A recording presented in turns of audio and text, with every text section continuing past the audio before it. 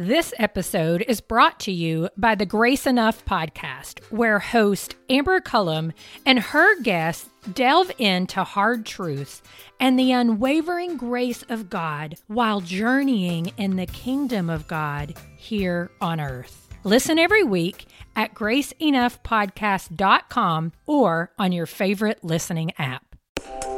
Welcome to the Table Podcast, where we discuss issues of God and culture, brought to you by Dallas Theological Seminary.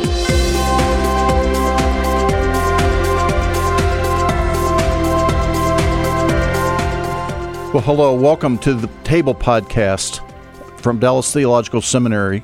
I am Bill Hendricks, the Executive Director for Christian Leadership at the Hendricks Center. On the table, we discuss issues of God and culture.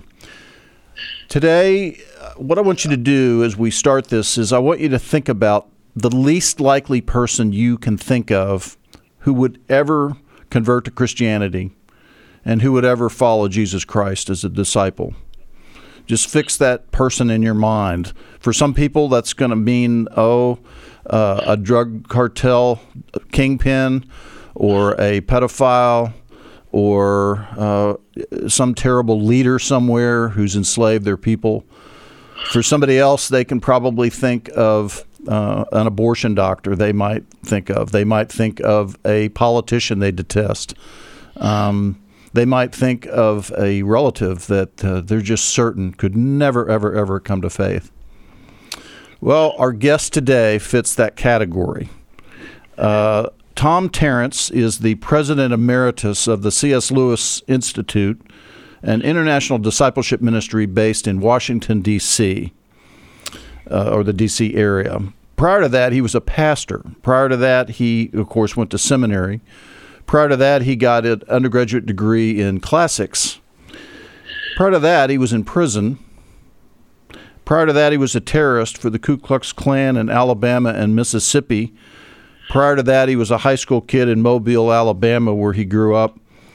And prior to that, he was an average kid in the South whose parents worked, and he played with his buddies. Tom Tarrance, I know I've probably given away a lot of the punchline to the story here, but welcome to the Table Podcast. We're so excited to have you with us today. Well, thank you, Bill. It's a great pleasure to be with you, and I appreciate the work you're doing there and the work of Dallas Seminary. I'm especially grateful for Darrell Bach and his good scholarship that has helped me a lot. Yeah, Dr. Bach is my colleague. He's the Executive Director for Cultural Engagement at the Hendricks Center, and he's also Senior Research Professor of New Testament here at Dallas Seminary. So, Tom, I knew instantly I wanted you on this podcast when I picked up a copy of your book that was recently released entitled Consumed by Hate, Redeemed by Love, How a Violent Klansman Became a Champion of Racial Reconciliation. There are so many layers in your story that we could go into. There's the whole civil rights era in the South. There's how you became radicalized by the white supremacists and your activities with the Klan. Then we get into where does racism come from, and what do we do about racial reconciliation? We could do a whole podcast with you on prison and prison life and prisoners, which is a big thing. Anti-Semitism, political polarization.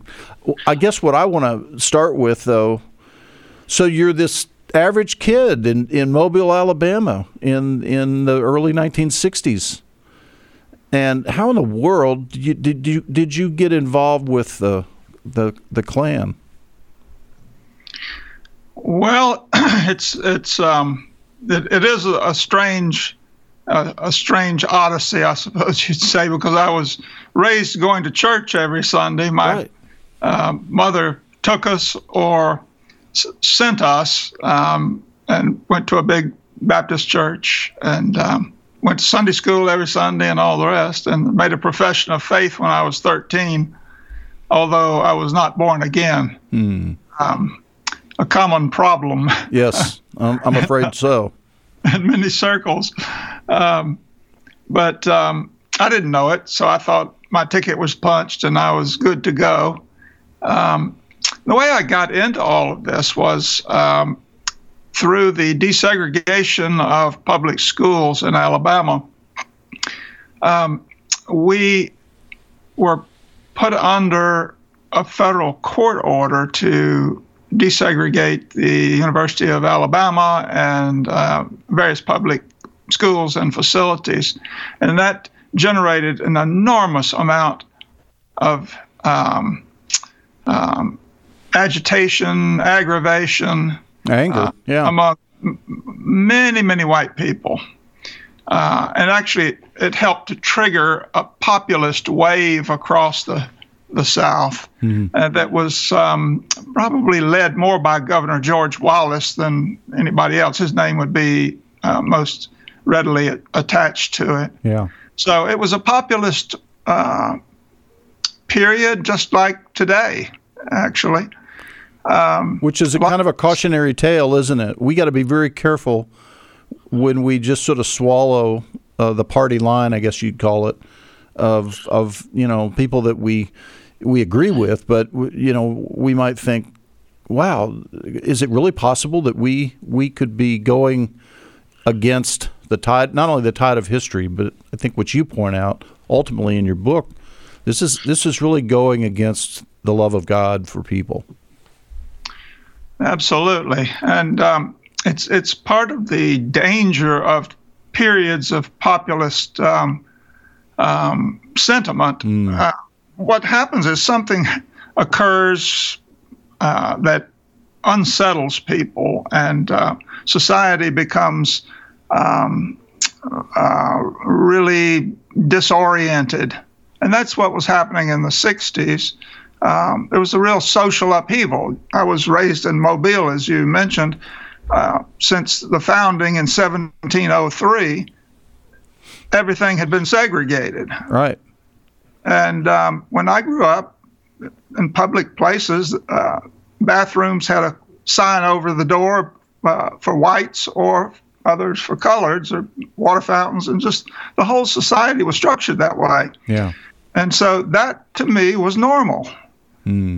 I didn't have any. It's hard for people today to imagine what that would have been like, but it's the flip. It's the reverse of the way things are today. We consider things today to be normal, where you have free access and equal opportunity, equal rights, and things like that. At least in theory, we do. Yeah.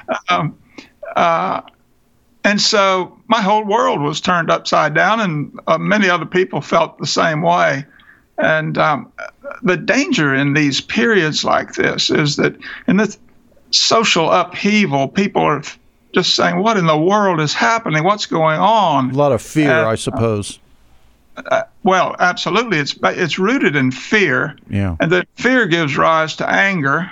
And then anger gives rise to all kinds of bad things. So how did you connect then with the white supremacy group? Well, my high school was the largest in the city and was selected for a test case, you might say. And so when I arrived at school to start the school year in September, the grounds were surrounded by National Guard troops to ensure the safe conduct of, I think it was 2 young African-American girls into the school. So they were integrating your school with 2 African-Americans. That's all. 2, and the student body was about 2,000. Oh my gosh! So I mean, those 2 girls. I mean, I would have been terrified if I had been them. I mean, I know there's a lot of fear and anger for those 2,000 white students, but I just think about those 2 poor little girls, and that just seems like not very good wisdom to do it that way. I'm sure it was really difficult for them. Yeah. Federal marshals escorted them, but it was not an easy thing. And so I was very angry about it all, and others were too. And I wasn't raised to be a racist. My parents didn't teach me that sort of thing. But this just rubbed me the wrong way, and the federal government, I was angry at the federal government.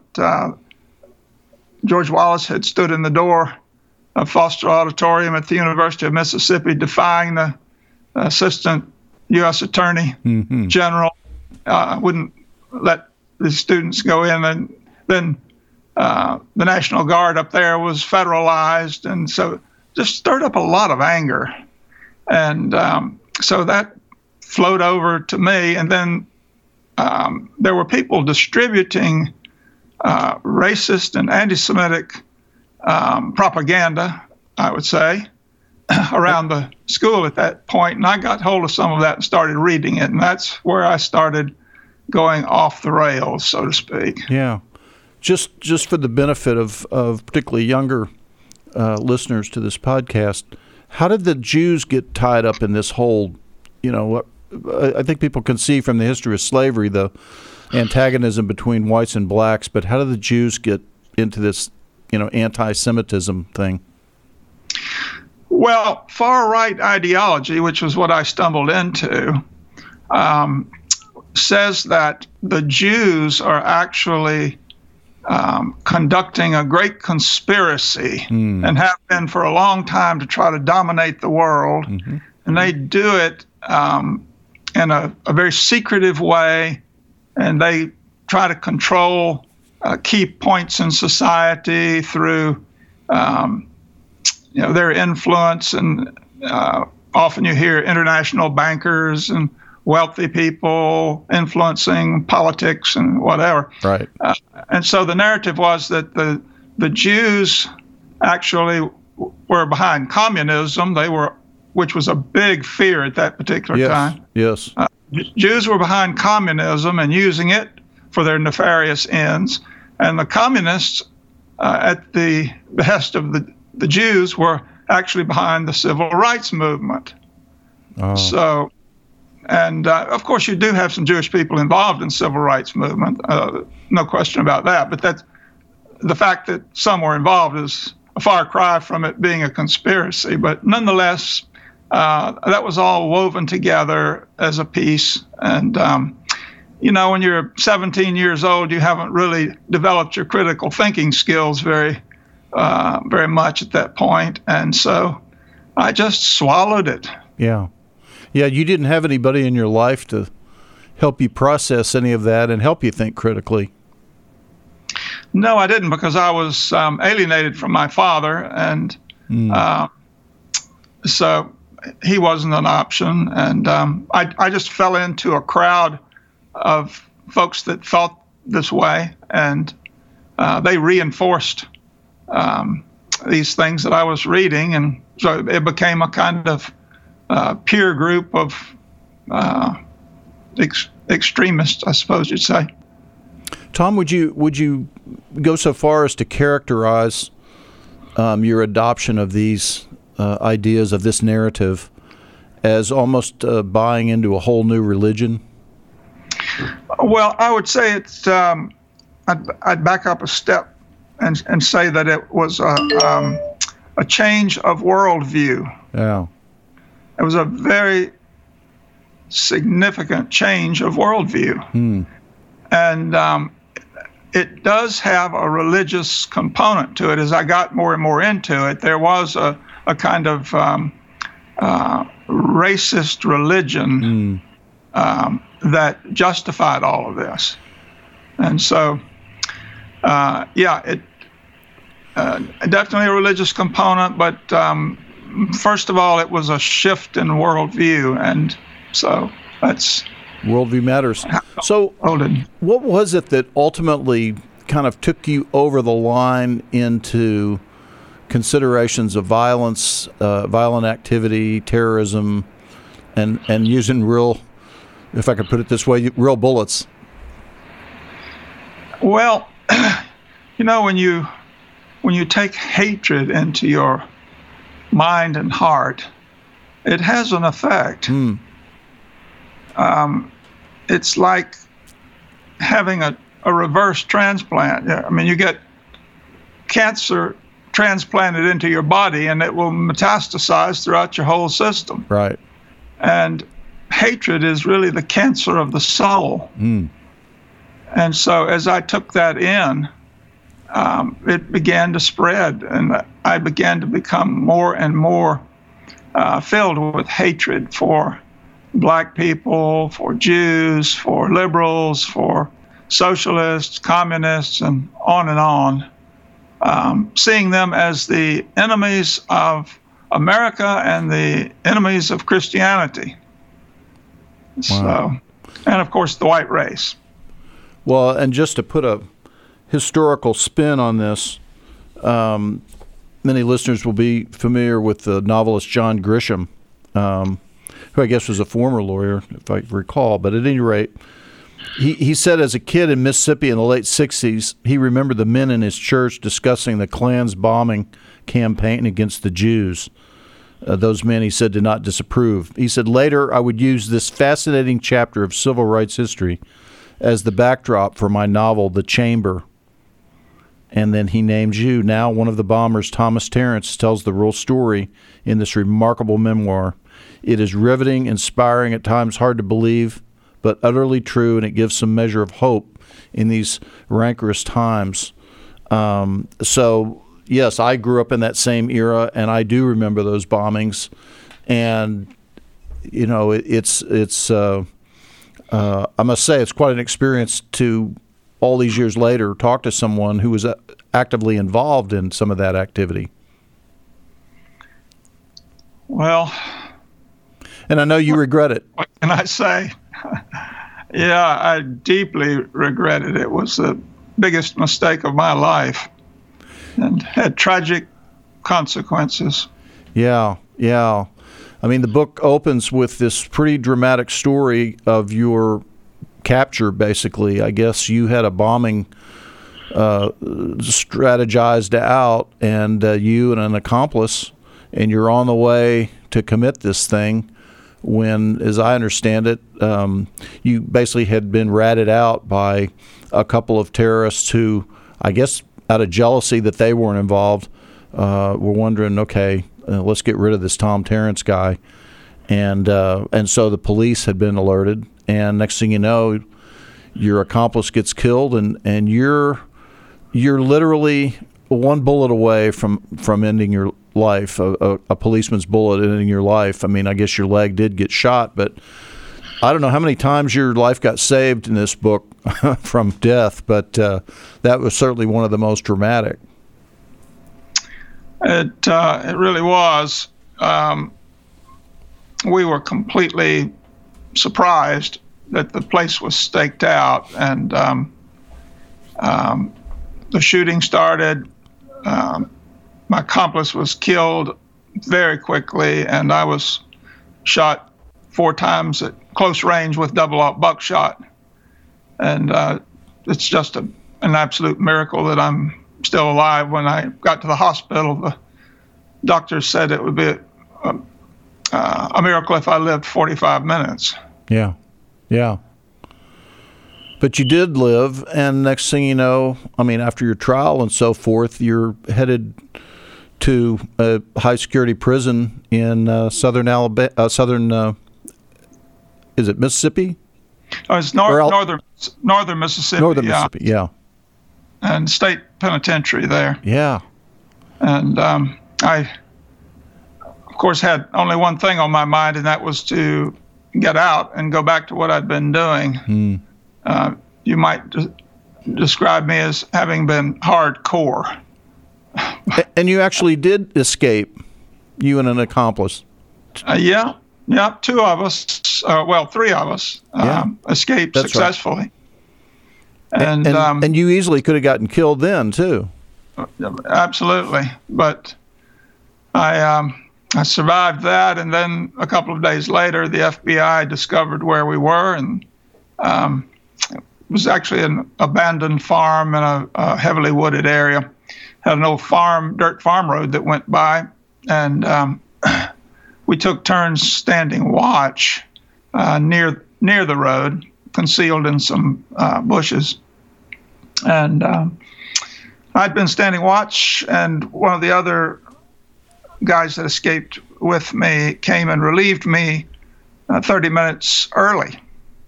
So I went back to our camp, the little tent we had set up, And just a few minutes later, 5 minutes, 10 minutes at the most, heard this barrage of gunfire up there where I had been. And it turned out to be the FBI, and their SWAT team saw this guy right where I had been just minutes before, and they knew we were armed with automatic weapons, hand grenades, and things like that. So they weren't taking any chances, and he was killed instantly. And I should have been there. That should have been me. Yeah. But here's another instance of God's mercy. Well, it is, and particularly, I would point out, you're still filled with hatred, and you're not only a bad guy, but you're a bad guy getting worse up to this point. And you go back, they take you back and put you back in solitary confinement, and how does God reach a man filled with hate in solitary confinement? Great question. Humanly, that just seems impossible. Well, you're exactly right. It is impossible. But that's really the story of salvation for each one of us, because each one of us is, as Paul said in Ephesians 2, chapter 2, verse 1, we're dead, spiritually dead in trespasses and sins. Yeah. And that was me. I was spiritually dead. So what did I do when I got back to prison? Well, to keep from going crazy, I had to, I was there 24 hours a day, 7 days a week in that cell. Didn't get out except for a shower a couple times. Now, as I understand it, solitary, particularly in many prisons, it's almost set up this way, but it can be its own form of torture. Describe for our listeners what that setting looks like, feels like, smells like. I mean, you're in a. Well, I'll let you describe it.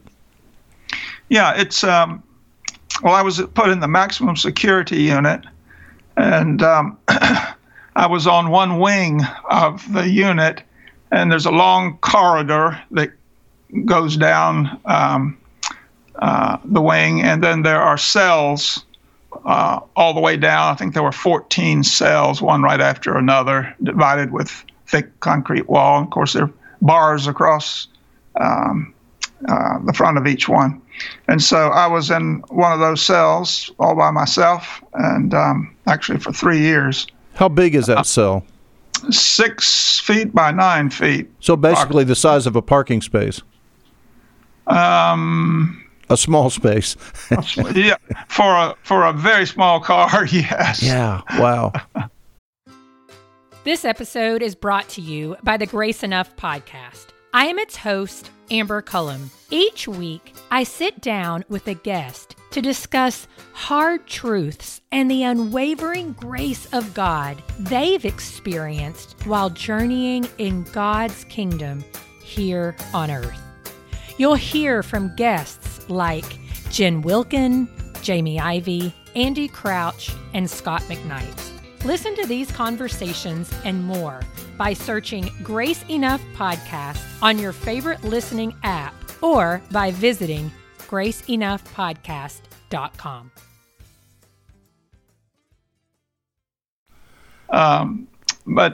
So it was either go crazy or read all the time.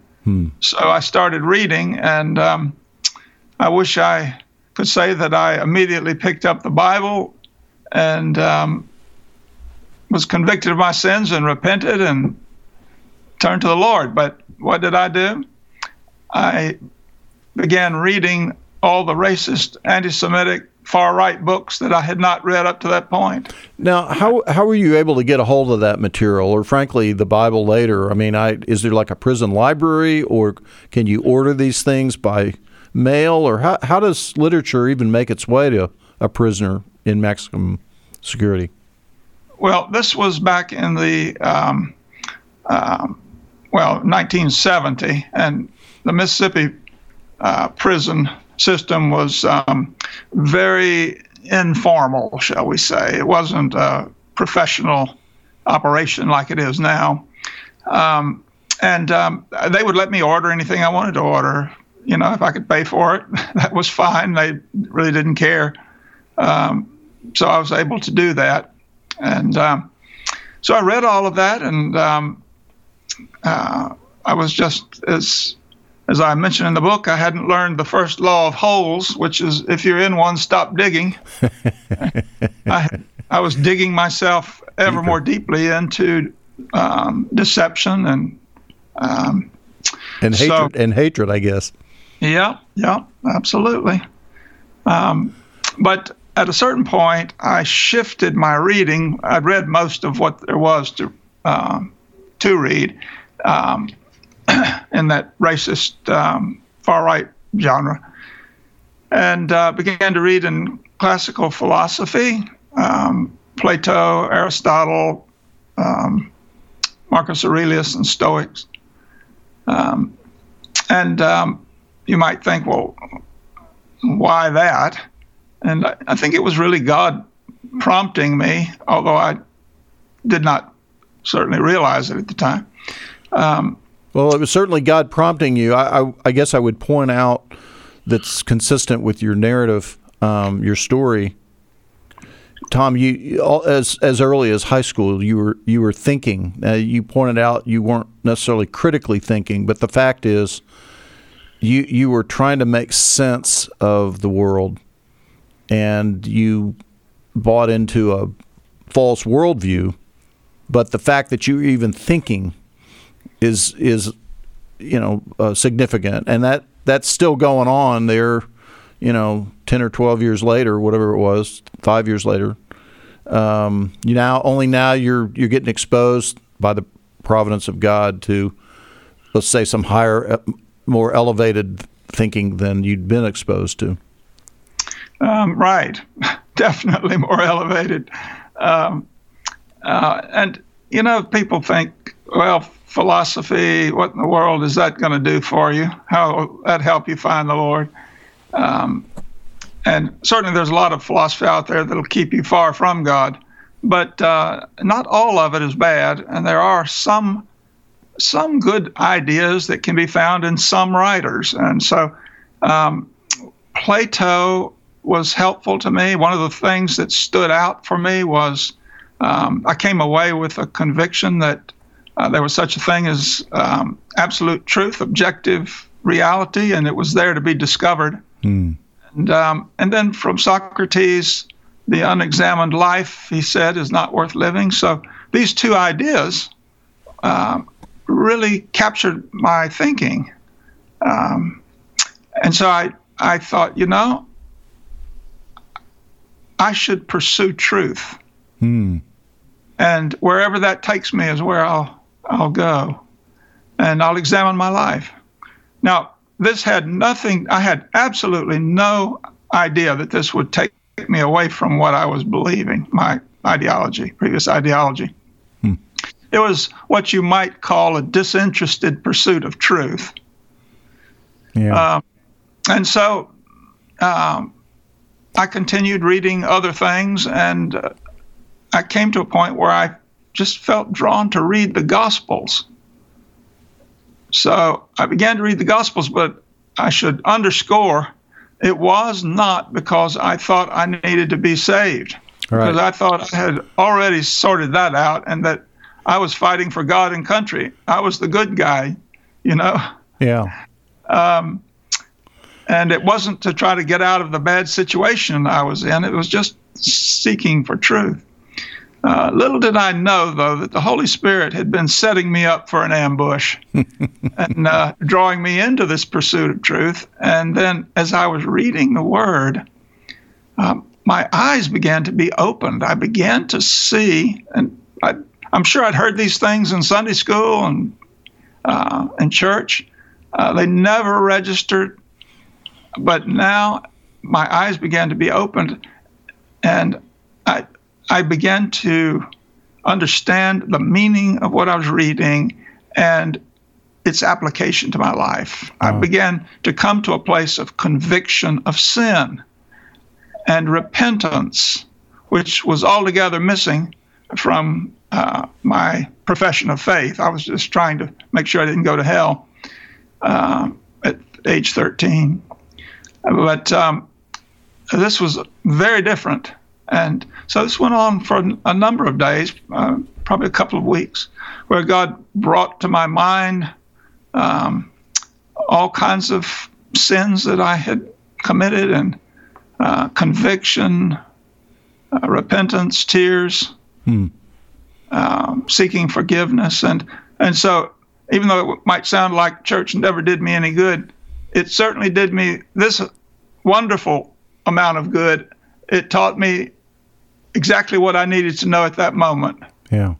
John 3:16, God so loved the world that he gave his only son, that whoever believes in him should not perish but have eternal life. So, I didn't have to scratch my head and say, well, where's the Quran? Let's see if I can find some light there, or how about Buddha or whatever. I knew to go straight to Jesus. And that's what I did one night on my knees in that cell, and asked Jesus to forgive me of my sins and take over my life. And something changed inside. I could tell it. And I haven't been the same since. That was 50 years ago. Amazing. Yeah, it's amazing. And it's just all God's grace. It is grace. Yeah. You began to meet other Christians at first, like what, prison chaplains or people in the system, or guards, or different people that sort of find out that you're now got a whole new allegiance in your life, a whole new way of thinking, and they begin to minister to you. Yeah, it was great that I didn't have any Christians right around me. Okay. How did people begin to find? How did people begin to find out that a change had happened? Well, I didn't. I just went about my business, reading the Bible 6 or 8 hours a day, and ordering books and stuff like that. And the people working in the prison there, who knew me before and after, they saw changes in my life. Yeah. And the chaplain, a couple of the chaplains, they would come through, and they could tell something was going on. And one of them gave me some books and excellent stuff to read, and so that was helpful. And the time came, I suppose, after maybe a year or so, that I was given an opportunity to get out of the cell and work there in the maximum security unit as a clerk. And then that went well, and from there I was released from the maximum security unit into the prison population. So, but there were lots and lots of skeptics, I can tell you. Yes, there were many skeptics, and why not? There's certainly more than once as a prisoner, done the conversion thing and started talking a new line just in hopes that it'll give them some favor, and oftentimes, that it'll somehow go well with the parole board. Right. Certainly is that thing of jailhouse religion. Yeah. That lasts as long as you're in the jailhouse. But you had some people vouch for you. Yeah. What happened over time was that,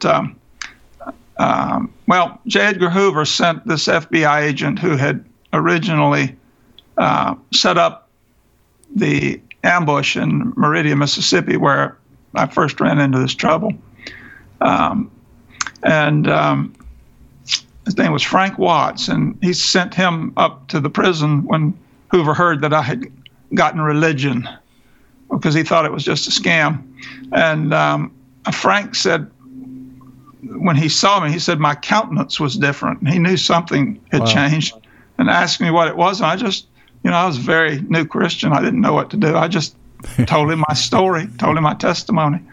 And he went away scratching his head. Now, he was a good man. Yeah. He was a really really good man, very moral man, and member of a First Baptist church there in Meridian.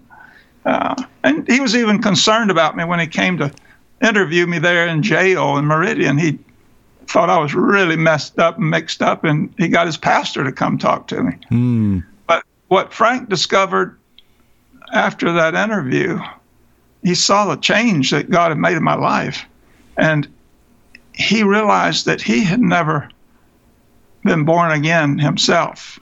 Wow. He was a good official Southern Baptist, but he wasn't born again. Yeah. And the Lord changed his life, and my goodness, he was a different guy. There's a story behind this story, and that is that his wife had a prayer group. These women were praying, and I don't know, only the Holy Spirit could have led them to do this. They thought, well, God can do miracles. He can save this guy. Nothing's impossible with God. So they started praying for my conversion. They prayed for 2 years. Once a week, they would get together and pray for my conversion. Wow. And, so that's the story behind the story of my odyssey there in the maximum security unit. And God gave them a bonus by saving the FBI agent. Yeah, agent as well. So, Tom, you may know the name Henrietta Mears. She was at Hollywood Presbyterian Church for many years and a mentor to many, many Christian leaders. And she had a saying that she quoted ceaselessly, which was, "Prayer does not prepare us for the battle. Prayer is the battle." Jesus made enormous, almost audacious, outrageous promises to us about prayer. And it's all through the scriptures that when we pray, God listens and he answers. And prayer unleashes his power. And you're a perfect example of a group of women who took that seriously, and in a very quiet but believing way, they just faithfully prayed. And you were able to come to faith. How does God reach a hate-filled man in maximum security prison? Well, he does it through prayer. Yeah, there's effective means that he uses along the way, but the real instrumental means, it seems to me, started with prayer. It unleashed his power. Absolutely. I agree 100%. And that's why one of the reasons prayer has been such a really important thing in my own life. Yeah. So. Well, it's a fascinating story that I certainly encourage our listeners to get hold of and read word for word, because I honestly was turning the pages. I couldn't put the book down. And so another miracle in here is that you eventually get out of prison. You thought that might never happen, but it does. And there again, you've got some sponsors who say, well, we'll sort of take responsibility to look after this man, and you go right out of prison into college. I mean, that's an amazing thing. It was really amazing. I had been studying while I was there in prison. I took some courses in New Testament Greek from Moody Bible Institute, and I think I may have taken a course in John's Gospel too. But I wanted to get out and to study more, and so going to school was a big priority for me. And God just opened the door for that to happen in a really remarkable way. We don't have time, I'm sure, to go into all the details of that, but it almost borders on the miraculous, because the warden who approved my release was only on the job for about 2 weeks, a new guy, and he didn't know anything about me, except he had a folder on his desk that was about 6 inches thick of what a mess I was. And he interviewed me for about half an hour, like a cross-examination on a witness stand. And then at the end of it, he stopped and he said, well, and all I did was just tell him my story. He said, why should I let you out of here? And I just told him what God had done. And he said, well, I don't I wouldn't let you out on the strength of your religion because I don't think it's worth a nickel. And he said, I'm an atheist, and I've only seen one person in all my years that got religion in prison and kept it when they got out. But it's obvious your life has changed, and I want to give you a chance to make something out of yourself. And so you can go next, I think he said next Monday, if that's soon enough. And of course, he didn't know that group of ladies was praying. Right. And some other people that had come into the picture too. And so anyway, God just did an amazing thing. I went to Ole Miss and got in the classics program. I actually left before I graduated. I'm a kind of odd duck. I didn't complete my studies there, but I somehow managed to get into a master's program and then do a doctoral program. Well, you clearly love to learn, Tom. That's pretty evident. You got a lifelong pattern of loving to learn. So I love it. Yeah. I do. But God worked in amazing ways and gave me relationships with African American people all along the way. It wasn't something I was out trying to make happen. God just brought these brothers and sisters into my life. And was that hard? Was that hard when you, I mean, obviously in prison, I'm sure you had met many African Americans and for all I know, some Jews too, but was it hard? I mean, knowing that first of all, you've got this regrets of past sins that you committed against people of color, but just,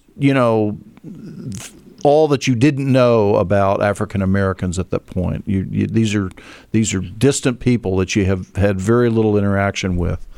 Was it hard to even get to know them? Well, God delivered me from all that racism and hatred when I was converted. Actually, before I was converted, I saw the fallacies of racism and anti-Semitism, but after I came to the Lord, He put love in my heart for people, and so it was really interesting. I didn't have problems relating to African Americans, and developed some really good friendships, and began to understand a little bit about what life was like in that community, and some of the problems and issues that even we're dealing with today. Yeah. So that was good, but it was not the focus of my ministry or anything. It's just a normal part of life. Basically, what I tell people is, look, you don't need to get on some crusade about this issue. Just love your neighbor, regardless of the color, the ethnicity, the political views, or whatever. Jesus said, love your neighbor. They say, well, you don't know some of my neighbors. They're enemies. Well, okay, Jesus said, love your enemy too. So that's right. There's no way out of this. Well, you use we need today. You use the word friendships, and I love that word. In the time we have left, I want to talk a little bit, or have you talk to us about. So how do you?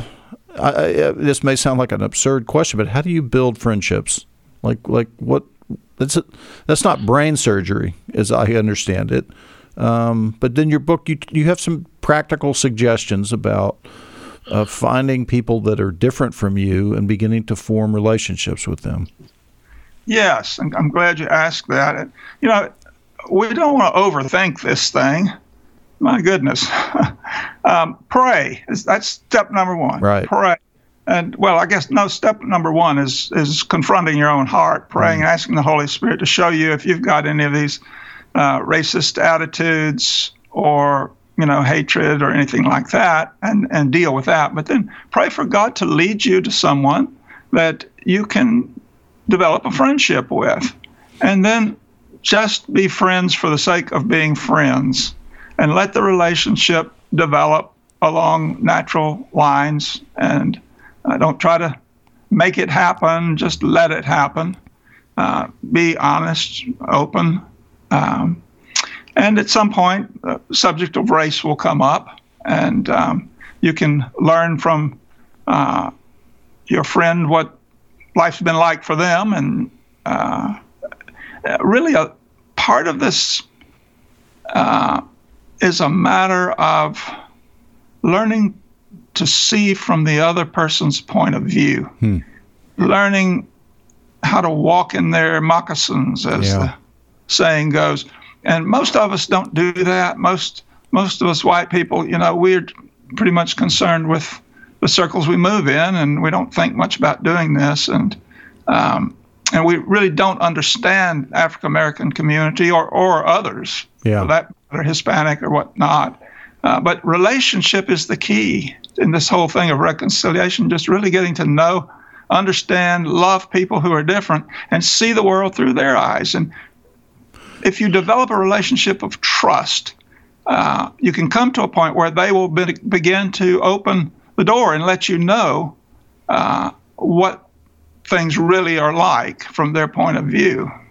That doesn't happen otherwise. Yeah. It sounds like, one strategy that you're sort of, I hate to use the word strategy, one thing that you were suggesting here when you say get to know someone is inviting them to tell their story. The best way to know people is by listening to their story. If you hear their story, you now understand what they came from and therefore what's probably led them to have the thoughts and views that they do. Exactly right. Just listening to their story, sharing your story in a gracious way with humility. And God works through that. God works through relationships. You see it all through the Bible. So. He absolutely does. Tom, in Ephesians 6, Paul talks about the warfare that Christians are in. But he makes a very important statement. Our struggle is not against flesh and blood. People are not the enemy. People are, in a sense, the victims of the enemy. The people are in the grip of an enemy, and the dastardly nature of it is they're unaware of that predicament. And it seems like you were, up until God began to get a hold of you in prison.